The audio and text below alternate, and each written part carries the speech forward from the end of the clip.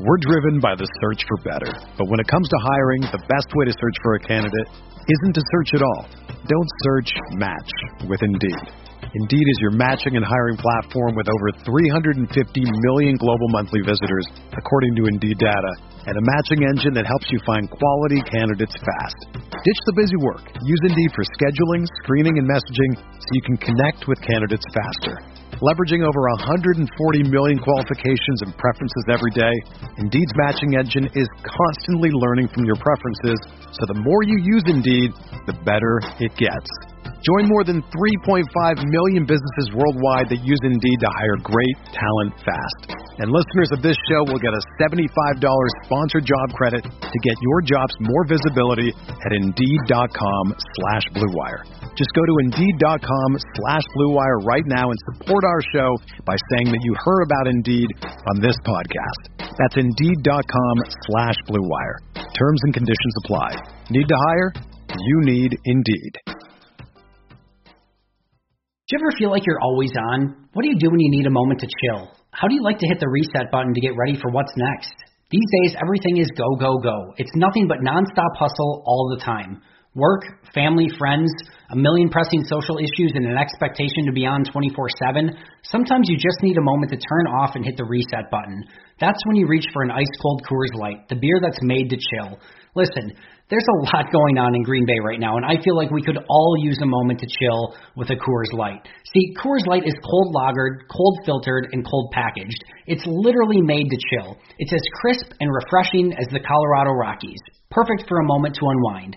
Coors Light is what I choose when I need to unwind. So when you want to hit reset, reach for the beer that's made to chill. Get Coors Light in their all-new look delivered straight to your door with Drizzly or Instacart. Coors Brewing Company, Golden, Colorado, and as always, celebrate.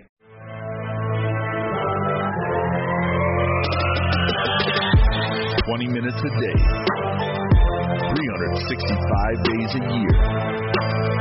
This is the Pack-A-Day Podcast.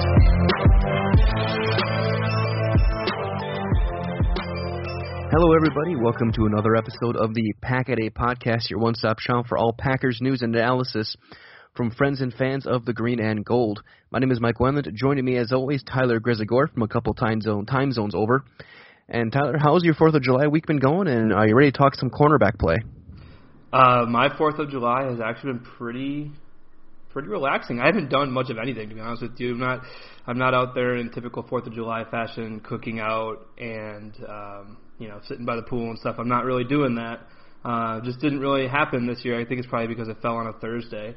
But this corner group, I can't actually wait to talk about it because I think we're going to have a lot to talk about, and I actually had a lot of fun putting this list together, going through the opponents for the Packers for the 2019 season and just kind of getting a quick glimpse at who they're going to be facing, at least the receiver group, who they're going to be facing this year.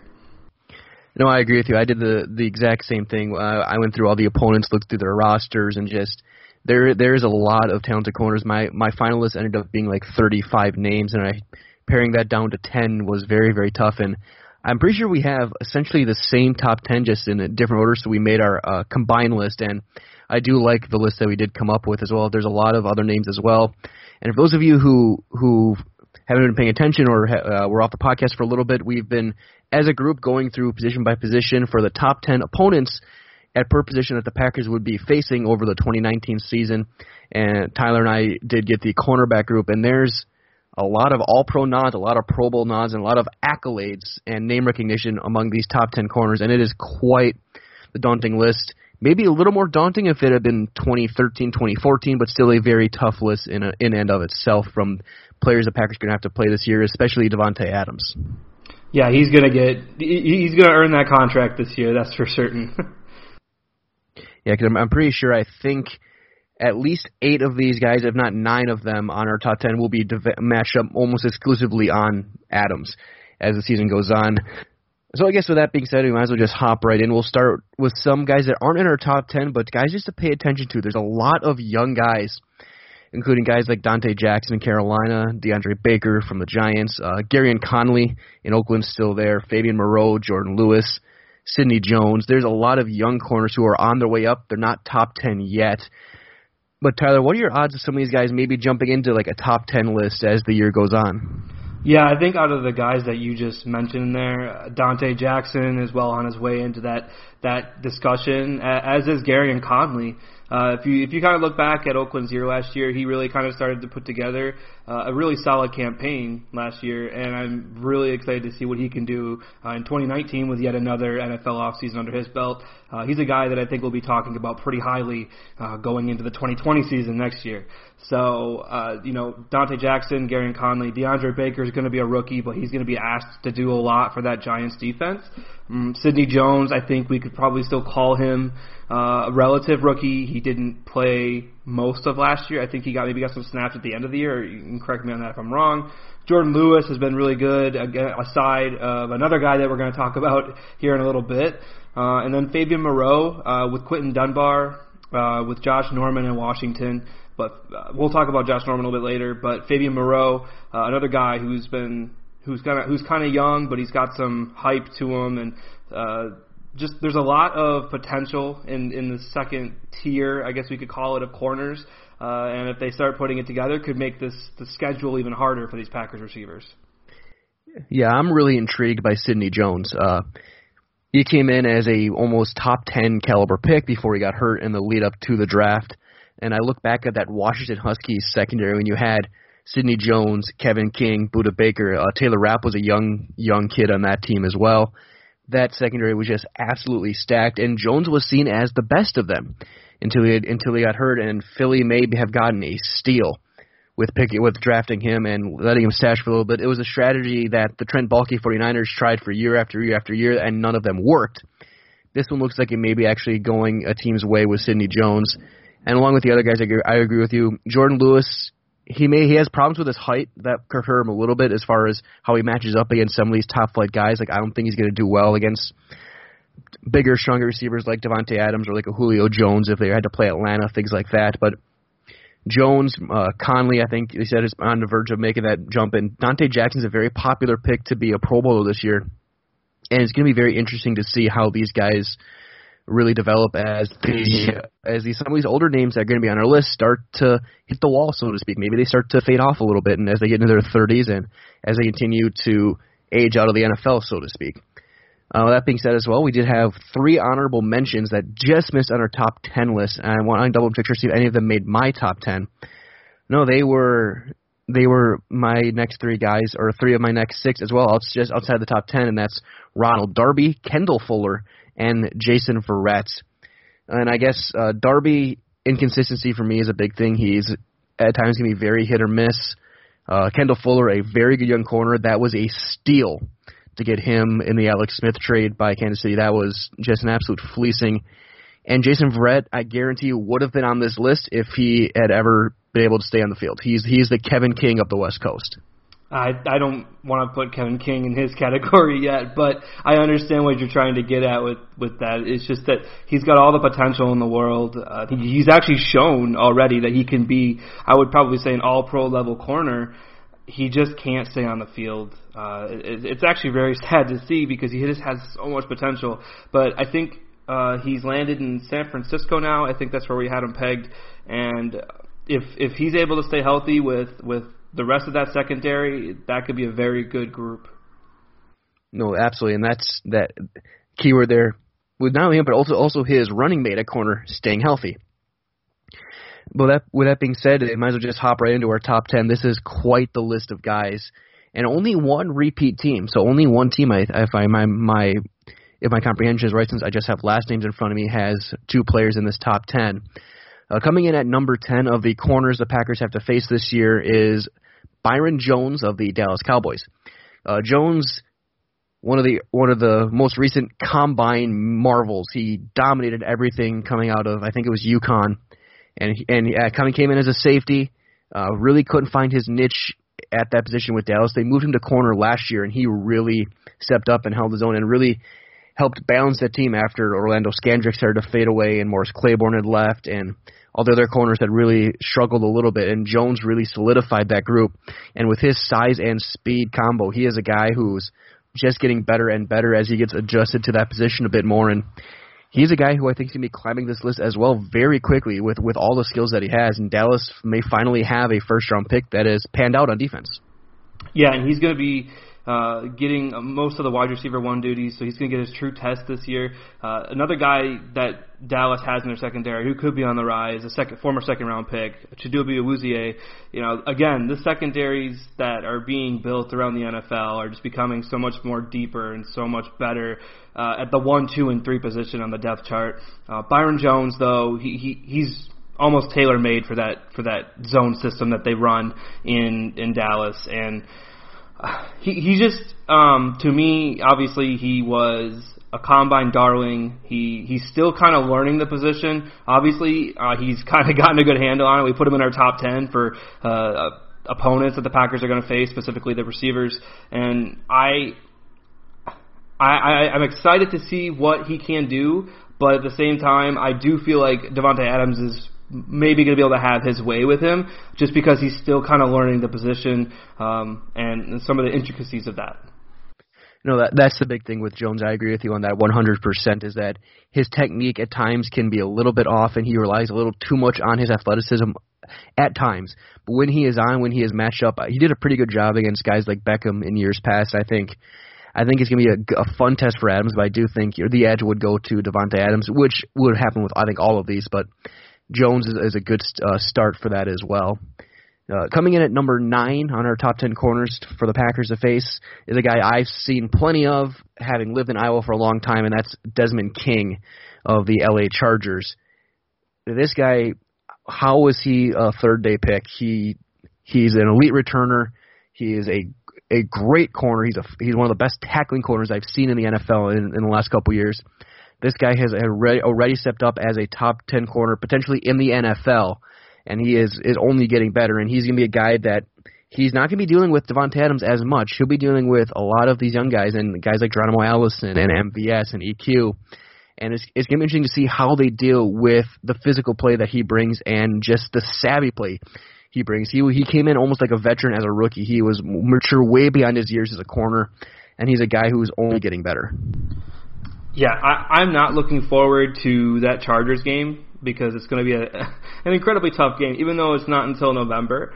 It's going to be, towards the end of the season when hopefully everything's already kind of rolling and clicking for this team, for both teams, I guess. But that Chargers game could potentially be the barometer of exactly how good both the offense and the defense are. The Chargers, once again, I said this last year, and they kind of fell short, obviously, but this Chargers team, again, it's Super Bowl caliber, and it's very, very possible that they make a run in the AFC this year. And a big reason for that is their secondary. When you start talking about guys like Derwin James in the back end, and then you have Casey Hayward, who we'll talk about in a little bit, and Desmond King, two of the, I would probably say, if not elite, very, very good corners in the entire NFL. It's just, how do you beat that sometimes? Sometimes you just get simply outmatched. So I'm excited to see what LaFleur has cooking to kind of deal with this vaunted secondary of the Chargers, and not only their secondary, their pass rush. So it's going to be very interesting to see what the Packers do to kind of counteract the strengths of that Chargers defense.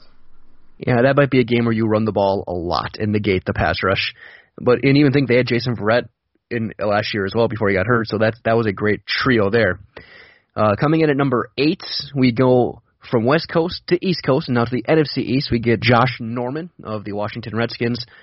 And still kind of baffling how he got away from Carolina, but Norman, one of the more confident corners you will see in the NFL. He wasn't the lockdown guy in Washington that he was in Carolina. He's still very good.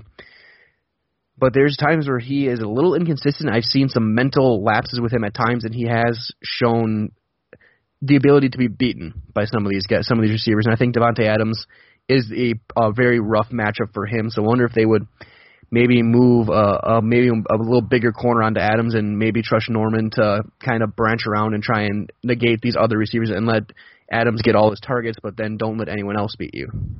Yeah, and that's definitely something we can see. That Washington secondary, like we talked about earlier, there's quite a bit of talent on the back end of it.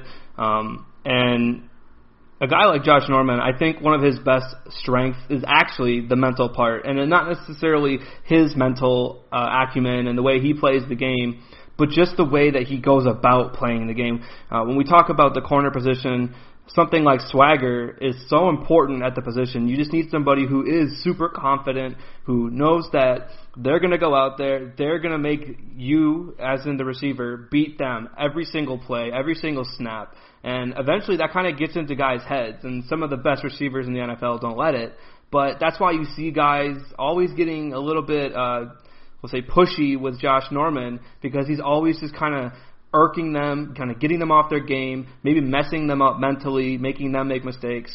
And that's kind of why he is able to maintain his, we'll call it, very, very good corner status in the NFL. Yeah, there's no better example of any quarter getting in a player's head than Josh Norman and Odell Beckham. That was something that I had never seen before that much, and Norman shows that he has that knack of getting under your skin, and if he does that this year, that could be very interesting things against Washington, who remains to be seen what they can do as a team this year. Now, coming in at number 7, we finally get into the NFC North, and this was a name I actually had, I think, a lot higher than you did, and that's Kyle Fuller of the Chicago Bears. I had him at number 4 in my list, so I guess you're not as high at Kyle Fuller as I am, but Fuller, after getting his offer sheet matched by the Bears, turned in a very good year last season, and he had a down year in his second year, but since then he's bounced back and gotten better and better and better, and he's a guy on a very good Bears defense, can be a difference maker in that secondary, especially because I'm not sure what they're going to get from the safety play with 2 freelancers out there with Jackson and HaHa Clinton-Dix. That Fuller's going to be on an island a little bit more, I think, than last year, which could cause problems, but the talent and the ball skills are there for him to be a difference maker. They really are. You mentioned that he's kind of starting to put it all together. He was really inconsistent from his rookie year to his sophomore year to the junior year and to his 4th year. And then eventually it kind of all clicked for him, and I think he's kind of figured it out. I think the reason I was a little bit lower on him than you were, I don't know how low I was on him. I think he was like 8 or 9 on my list. But when you start to put it together consensusly, there's just a handful of guys who I would rather put in a position than Kyle Fuller. And especially because he's lived his last, I don't remember exactly when Vic Fangio got there, but it's about the last 3 or 4 years under Vic Fangio, and I'm really curious to see how Pagano uses him and the kind of aggressive or non-aggressive mindset. I know Pagano is supposed to be an aggressive play caller, but we'll see if he chooses to pursue that same method of defensive play calling, and we'll see if Fuller is still able to thrive under Pagano, and I just didn't have the confidence in him being able to do that. Hopefully he proves me wrong. I would never wish ill performances upon a player, but I just don't know if Fuller is going to be able to fully embrace that new system right away, considering how he kind of struggled that rookie to sophomore year. We'll see what he can do with a new defensive coordinator. And before we move on, a quick last question on Fuller, because I know you watch those Packers-Bears games more than I have when it comes to watching the tape. Is he a guy who needs a lot of safety help over the top? Because I keep going back to the Bears safeties, because I think that could be a weakness this year, because they don't have that steady, strong safety anymore. Is Fuller going to be okay if he's by himself on an island on one side of the field? Well, that's the thing about the Bears defense. The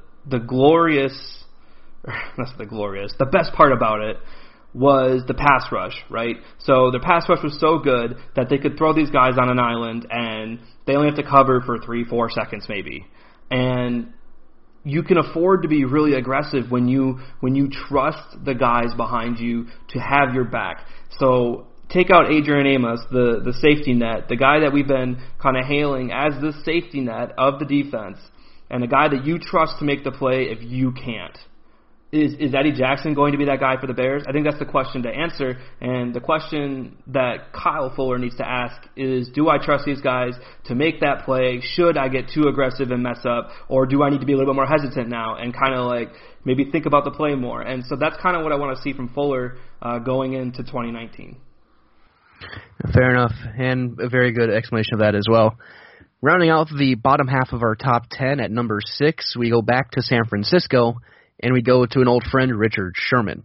Sherman, he's getting older. He's not the player he was when he was the leader of the corner leader of the Legion of Boom in Seattle, but he's still an effective corner. He is one of the smarter corners in the league, a great press man corner, and it'll be interesting to see how he does with guys like Red on the other side with a healthy San Francisco team. And Sherman with healthy is as almost as good as it gets, and I'm interested to see how Davante Adams matches up with him.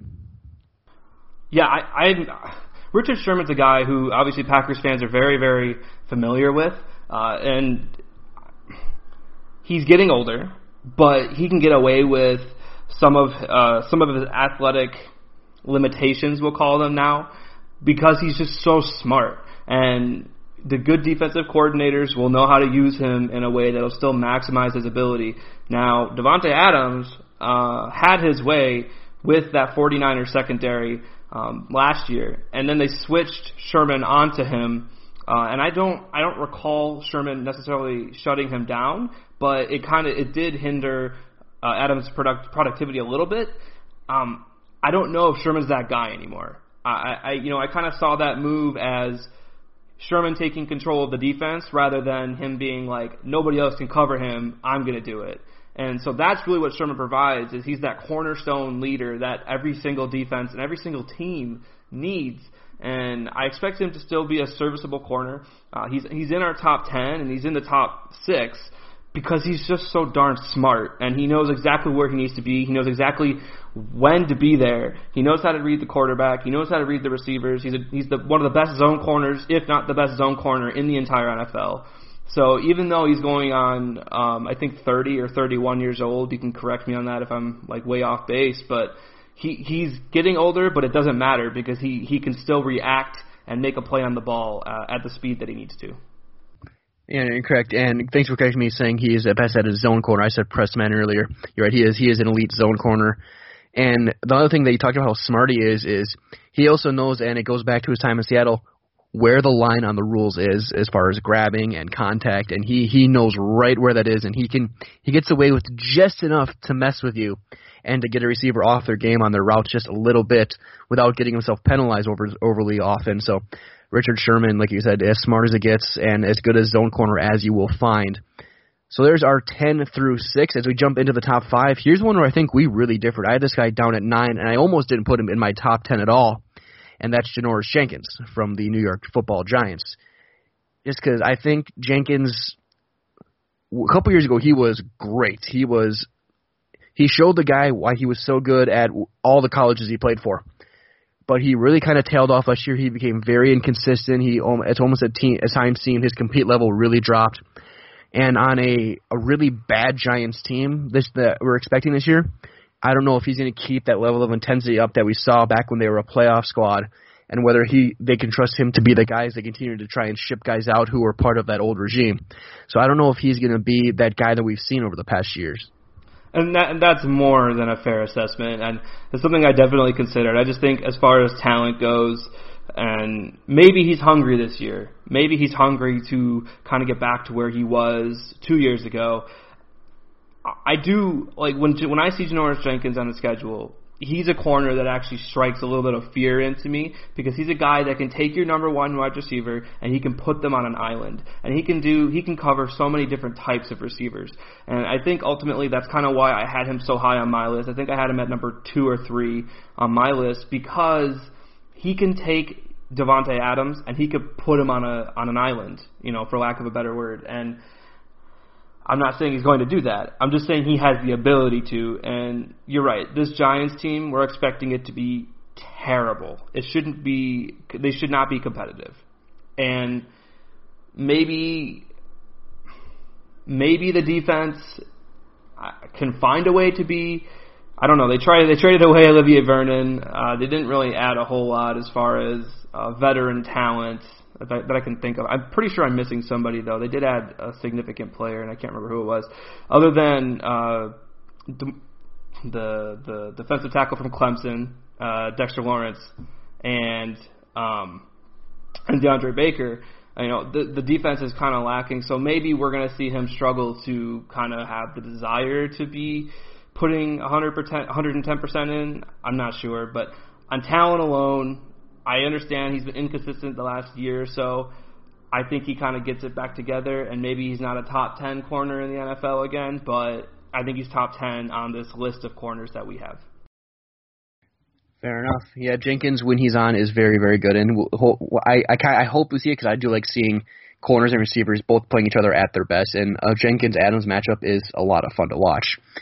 At number 4, we go back to the NFC North, and here's a guy who might have been number 1 coming into last year, but he had a rough season, battled some injuries, and that's Xavier Rhodes of the Minnesota Vikings.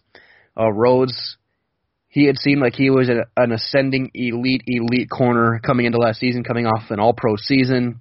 He was seen as the next great shutdown corner, the next Revis or so similar speak. But he had a really rough year. The roads were not closed. He had some really rough games in Green Bay, especially that Week 2 game. He had some really rough coverage assignments against Adams. But when he's on, he's on. But is he going to be that guy again this year? Yeah, I don't know. You mentioned that Adams kind of took him to the cleaners, and I don't know if that's going to change. I just think that Adams has his number as a one-on-one matchup. But overall, Rhodes is one of the most talented corners in the NFL, and he's going to be an effective corner. When you see the drop-offs in corners to be inconsistent, like completely inconsistent, it's usually because they can't do one thing or the other. I don't really see that with Rhodes. I just think that he still was a younger player trying to put it all together. And I see Rhodes, and I still think he's a top corner, especially in the division. That's not even a question, but in the NFL as well. We're talking top 10, top 12 corners in the NFL. I have no problems putting Rhodes in that discussion, and like you said, hopefully he can put it all together again in 2019. Hopefully we can get some actually good matchups between him and Adams. Absolutely, and he'll also be playing for his future in Minnesota. There's a lot of talk with all the crazy cap management that Spielman's been doing, whether he might be a guy that gets shipped out after this year, or Trey Waynes, or so on and so forth. We'll see if Rhodes is trying to play for his long-term Viking future as well. And that's a great incentive to really bring it, especially against a bitter rival like Green Bay. Coming in at number 3, this was my number 1 corner that they're facing, and I'm sure he was right up there for you as well, and that's Chris Harris of the Broncos. Got a new contract. He is staying in Denver, and he is a guy who often goes under the radar when they talk about elite corners. Because he played with Aqib Talib when they won the Super Bowl. He hasn't had his name called much because the teams don't throw at him. But Chris Harris is technically as good of a corner as there is in the NFL. His footwork is spectacular. He knows how to bait a quarterback into a bad throw, and he knows how to lock down a receiver one-on-one if that's his job for that week. And I have a hard time finding any flaws in Chris Harris's game. No, he's a little short. For the sake of the listener, if you're not too familiar with Chris Harris, because as you mentioned, he doesn't get talked about as much as he probably should be. He's a little bit older. I think he's 29 or 30. But the best comparison for him is a older Jair Alexander. So if you kind of want to look at it like that, in the way that they're built, the way that they play the game, maybe not in swagger. I think Jair Alexander's probably got quite a bit more than Chris Harris, but in terms of playing style, I think you could think veteran Jair Alexander. And knowing what we have in Jair Alexander, it's very, very scary to be going against that. And I don't know if he has the same versatility that Jair Alexander does, because when he entered the league, it was not necessarily you need to cover here and here and here and here. Some corners could do that back, we'll say 5 to 10 years ago, but that's kind of a newer trend and a newer shift in the defensive game. So Chris Harris is primarily an outside corner. He probably could slide inside if you needed him to, but he's primarily an outside corner. He is a little bit shorter, so sometimes he can get beat by some taller and bigger receivers. But everything you said, he can pretty much do anything other than probably play any position. He could probably do anything else you ask him at the corner position.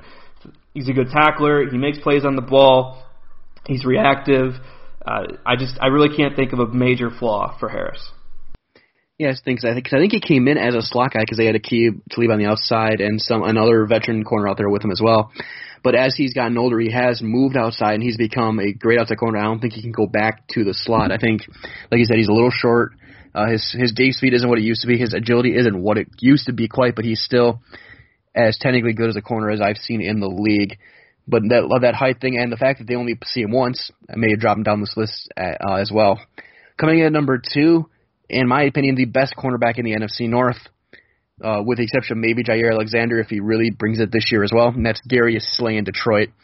Another guy who doesn't get talked about enough. He has been very good since Detroit has put him in the lineup. He has been a lockdown corner, and it's kind of unfortunate that he plays for a team like Detroit that never really gets taken seriously by really anyone outside the state of Michigan, because he is fundamentally sound. He's got the swagger you like. He doesn't beat himself, and he's willing to admit when he gets beat by better receivers. He's a guy that you can build your defense around in that secondary, and he's a guy who, to me, is a guy who I would be willing to sign in a heartbeat for any contract as a corner. Well, maybe not any contract now because I think he's 28, but I understand exactly what you're saying. He's everything you're looking for in a corner. I think you can say, that's your guy, go cover him wherever he goes, and I think Slay is going to get that job done. Class act guy, people love him around the league. He's actually outspoken about Davante Adams and said that Davante Adams is one of the best receivers, if not the best receiver that he's faced. And so, like, as you said, he can be honest, and I think that Slay is exactly what you're talking about, exactly everything that you're looking for in a player to lead your team and your defense. He's going to perform well, he's going to lead well, he's going to be consistent. And it's always a tough matchup when we have to play Detroit now, because since Slay has kind of come onto the scene over the last 3 or 4 years, and he's really kind of taken over the leader of the Detroit defense role and the number one corner role, because he just does his job and he makes everybody else's jobs easier on the defense and harder on the offense. Absolutely, and luckily for Packers fans, they still do have Teez Tabor, so if Slay's doing his job, they can just throw him the other side. But with that being said, we move on to our number one corner that the Packers will be stuck facing this year. And we mentioned him briefly earlier in the podcast when he talked about one of his teammates on their top 10 list. And this is a name that will definitely irk some Packer fans who with a little bit of hindsight bias involved as well, and that's Casey Hayward of the Chargers. Because Hayward, ever since he left Green Bay, has become an elite corner. In Green, he had a great rookie year with the Packers, battled injuries afterwards, and it was viewed as a fine move to let him go when he left, because they had some young up-and-coming guys who are now in Cleveland and out of the NFL. But ever since he went to the Chargers, Casey Hayward has just turned it on, and he has become one of the gold standards at the cornerback position. He's one of the best ball hawks you will find at the position, and he was that in Green Bay as well. But his game on the exterior has really grown as well. He is a smart player. He stays healthy. And he's really kind of become a leader of that Chargers defense that is getting better and better, and his team that is going to be reckoned with in the AFC. You know, I talked about it with Darius Slay, a guy who can kind of cover every single position. You say, hey, number 10, number 17, number 84, you're my guy, and I'm going to cover you. You're not going to catch the ball. It's exactly what Casey Hayward can do, and that's what makes him so valuable to any defense and defensive coordinator, because you can just kind of plan around that. You can say, all right, you're going to man mark him, and these other two guys will scheme our defense towards, and we're good to go. And that is just so incredibly valuable to a team to have. It allows for so many more options than defensive coordinator, not only to make that number one corner's job easier, but it just makes everything so much easier. And Casey Hayward, he's never really had a bad thing to say about the Packers. He kind of threw I think he kind of threw a slight not too long ago, but it wasn't like oh, they should have never cut me type thing. He's always been a very respectable person in the NFL, and he's kind of kept to himself. He just kind of goes out and does his job, and he does it well. Yeah, and as far as attitude goes, I'm not saying by ability, but he has that kind of Charles Woodson type attitude where if you don't believe me, I'm going to believe in myself, and I'm going to make you pay for it. And ever since he left Green Bay and went to the Chargers, I don't know if any other teams really offered him as well after the injuries he battled, especially the hamstring stuff. He got that smaller deal with the Chargers, became an all-pro, and now he's getting paid like the top corner that he is. And he's a guy where, like you said, he's a good leader. He's a guy who you can put on any receiver you want, and he will do his best to lock them down. He had some things when it came from as far with him, mostly due to the foot speed isn't quite there with him, but he is a guy where he's savvy, his footwork is impeccable, and he's a guy who's going to keep on working and get the job done. And he's a guy who I'm not looking forward to facing him in November. It could be a very interesting game with Hayward and King and Derwin James, and you talk about Bosa and Ingram and all those guys. That could be very, very tough. But Casey Hayward, our number one corner that the Packers will have to face in 2019. Are there any other notable guys that you can think of that we're missing that could be considered for this top 10? That could be considered for the top 10. Let me look at our original list, I guess, real quick. Maybe someone like Trey Waynes or... Trey Waynes, maybe. I think Trey Waynes is a bit overrated. Maybe we could talk about the slot guy in Denver, Bryce Callahan. His old friend Brashad Breeland in Minnesota. Sorry? Those are an old friend Brashad Breeland as well in Kansas City. Brashad Breeland will be the second corner in Kansas City. So, I don't think any of these guys were top 10 worthy. I think we did a good job, as good as we could have done. And, overall, the group is really interesting to me because there's a handful of guys who are going to be good. Like I would be willing to put money on it. You talk about Hayward, Slay. Let's see here, Hayward, Slay, probably Fuller, King. Those guys are going to be good. But then there's a handful of guys like Jenkins, who's been kind of on and off. Sherman, who's getting a little bit older. Norman, who's getting a little bit older. Byron Jones, who we talked about, he has the ability to be an elite corner, but he's just not quite there yet. And then you start looking at all the young guys we talked about with Dante Jackson, DeAndre Baker, Garrett Conley, Jordan Lewis, Sidney Jones, Fabian Moreau. And when you start looking at those older guys and the inconsistent guys with the younger guys, it could be a really fluctuating spectrum of corner quality that we're talking about throughout the year. And I think that's so interesting to me because there's only a handful of names on this list that I'm willing to bet are going to be consistently good. And of course that'll all be helped by in training camp facing two very good corners themselves in Jair Alexander and Kevin King every day for about a month and a half. Plus facing the Texans and some of their corners as well will help a long way as well for the Packers. Just seeing those guys in practice will help them work because, like you said, Jay Alexander's a younger version of Chris Harris, so you can kind of learn from that type of style as well and technique. But with that being said, I think it's time for us to wrap things up on this edition of the Pack-A-Day podcast, the top 10 corners the Packers are facing in 2019, headed by old friend Casey Hayward. So Tyler Grzegork, where can people find you? What are you working on? Yeah, so you can find me on Twitter at Tyler_Grez. Working on a handful of things now. I'm trying to put together a Packers Twitter fantasy football league, so if you want to get into that, let me know. At the same time, I've kind of focused on fantasy football. If you haven't seen that on my Twitter, really taken a turn writing for a website called Dynasty Nerds, doing some analytics stuff over there, and then just the podcast. So just Packers Twitter, the podcast, and then the website for fantasy football.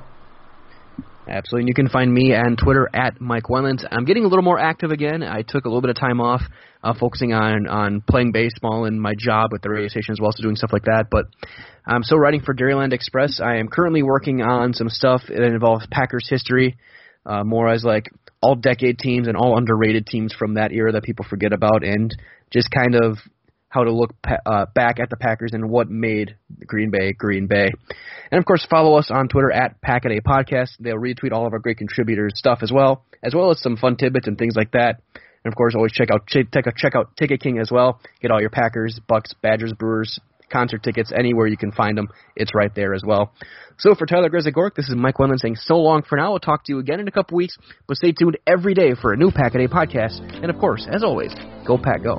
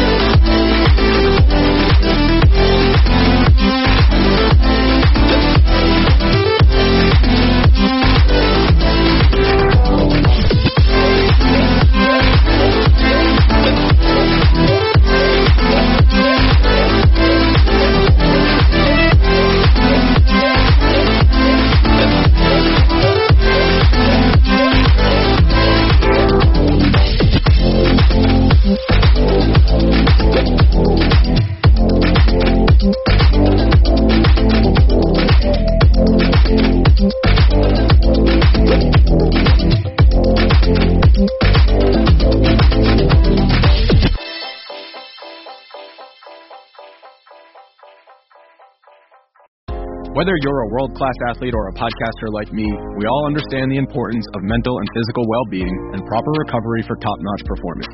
That's why I'm excited that Unified Healing is sponsoring podcasts on the Blue Wire Network. Unified Healing is a new and super innovative global network of wellness centers powered by Energy Enhancement System, or EE System. If you haven't heard of the EE System yet, then you'll want to listen up. This technology promotes wellness, deep relaxation, purification, and rejuvenation. Wherever you are across the globe, access to a center is easy and affordable. Interested in experiencing the EE System technology for yourself? Go to unifiedhealing.com/bluewire to learn more and find a center near you. That's unified, UNIFYD, healing.com/bluewire. No material or testimonials on the Unified Healing website are intended to be viewed as medical advice or a substitute for professional medical advice, diagnosis, or treatment. Always seek the advice of your physician or other qualified healthcare provider with any questions you may have regarding a medical condition or treatment and before undertaking a new healthcare regimen, including EE System.